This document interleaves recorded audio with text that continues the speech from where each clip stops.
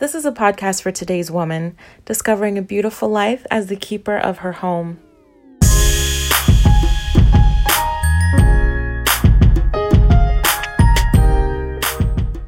Hey girlfriends, I'm Kadisha and you're listening to The Custom Life with Kadisha White.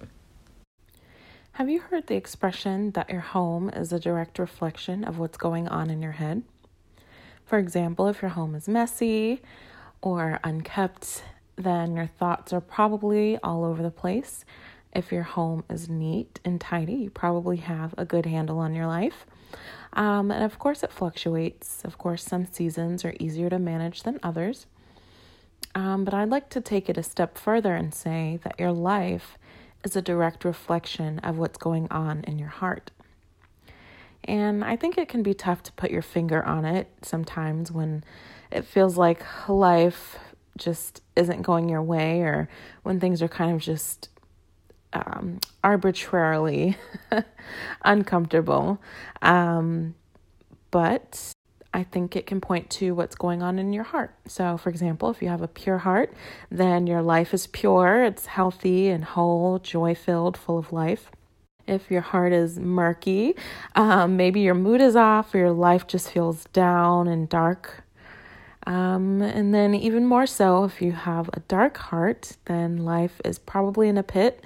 You probably feel lost and confused and just like life isn't going right. So like I said, it could point to what's going on in your heart. So even if you've already done some of this heart check work and things are just kind of murky again, maybe that's God's way of calling you to the next level of holiness, just more washing and purification, where more layers can be shed for the sake of God's purposes. So, in a coronavirus climate, cleanliness is the buzzword today. Wash your hands, don't touch certain things, quarantine yourself, all in the name of health and cleanliness. It's just the chaotic condition of our world right now. Panic over potential sickness is literally driving every single aspect of the global culture and economy. But more than an area of concern for our external health, I believe there is a profound urgency for cleanliness as a condition of our heart in today's world. And a lot of people are saying there's a shift happening, and I do think that this is definitely an indication of the shift that God is doing in the earth for his glory. So I'd like to talk about cleaning up house, just getting things right from the inside out. And I really love this topic. It does have significant meaning to me and kind of sentimental meaning to me, especially after finding out the significance of my name last year.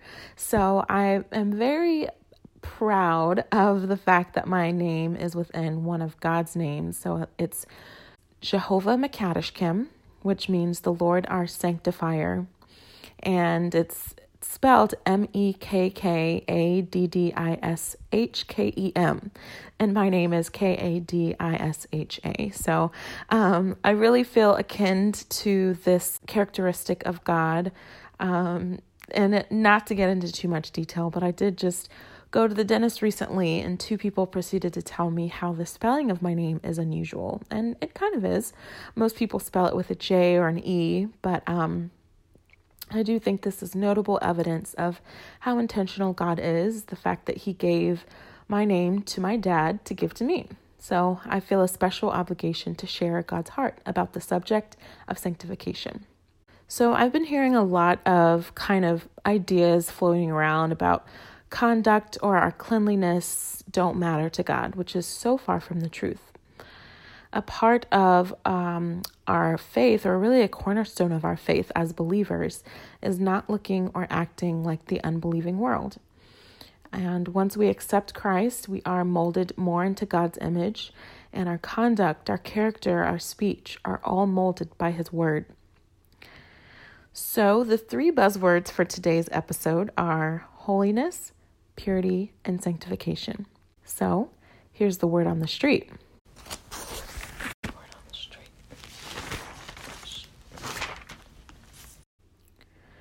2 Timothy chapter 2, verse 20 says, "In a wealthy home, some utensils are made of silver and gold, and some are made of wood and clay. The expensive utensils are used for special occasions, and the cheap ones are for everyday use. If you keep yourself pure, you will be a special utensil for honorable use. Your life will be clean, and you will be ready for the Master to use you for every good work. And that's the homemaker's gospel, not the housewife's gossip. So what is sanctification? It is being made or becoming holy. So one of God's characteristics and kind of main aspects of who he is his perfection. It's really a defining characteristic of God. And likewise for his creation to reflect him. So for example, I got saved in September of 2015, but by November of 2015, I was still talking about getting a booth at the nightclub for my birthday. So does this mean I wasn't saved? Not necessarily. It just means that I had to go through a process of sanctification and just becoming clean and becoming molded into God's image. So cut to 5 years later, now God has changed my desires and has taught me his character. And so, of course, my conduct, my thoughts, my words, my deeds are all much different than they were 5 years ago. So his priority is me being conformed into his image, and his priority is also my holiness. So it's not just passive, though. We must partner with him by letting go of the conduct and other behaviors that he deems unholy, knowing that when we do so, we have nothing to lose and everything to gain as his ambassadors in the earth. Oh, that's housekeeping. Whoop, whoop. We love housekeeping. So the housekeeping tip of the day is to keep Febreze on deck. In addition to hand sanitizer, disinfectant spray, and wipes, and toilet paper, apparently. As if you need any more reminding, right? But honestly, the emphasis is on the Febreze, in my opinion. I love the linen and sky fragrance, the blue can. I'm also really crazy about the car fresheners, too, that Febreze has. The linen and sky fragrance is my favorite there, too. But so anyone who knows me knows that I love a good car wash. So after a good car wash, I put the 2 Febreze squares in my car, and the scents last for a while. But definitely having a good scent and just ongoing fragrance in your home and in your car, just in your environment, is definitely the way to go. So after sanctification, there is purity. And purity is the state of being clean, and essentially being clean from unrighteousness. And righteousness essentially is being in right standing with God. So why are righteousness and purity important to God? Well, I've come to learn that sin actually is harmful to others and to ourselves. Sin originated from Satan, who is the enemy of our souls. Even as pleasing and enjoyable as sin is, it's actually a counterfeit ripoff of the true satisfaction found in the Lord and in his ways. So God's heart is for us, and sin acts as poison to us. So sin is in direct opposition to the good that he pours out onto us. So essentially, it's unrighteousness and causes separation from the goodness, the freedom, the fruitfulness, and the blessing that all of our souls desire. And the truth is that God created humans, each one of us. Take a self-inventory. Do you crave goodness? I do. I'm sure most humans do too. But that is real goodness that's only found in him. That real goodness isn't found in counterfeit things that only last a moment. Instead, it's found in him. So what's the solution? Well, through Jesus. We can't be made pure by our own virtue, so Jesus was put to death for the things that separate us from God. So through Jesus, we are gifted with God, being in right standing with him, having access to him, having his blessing on our lives, and everything that comes along with that. So since we live in a fallen world, though, we don't become immune to falling back into sin or being hurt by the sin of others. Therefore, we are to daily put it to death by admitting and turning away from it, rejecting it, hating it, denying it. So living a godly life in spirit and in truth is definitely the way to go about just kind of having your life set on a life-giving track. Also, by walking with others who live a godly life in this way, we can be sharpened and look even more like him. So that's being sharpened in our conduct, in our speech, and our thoughts.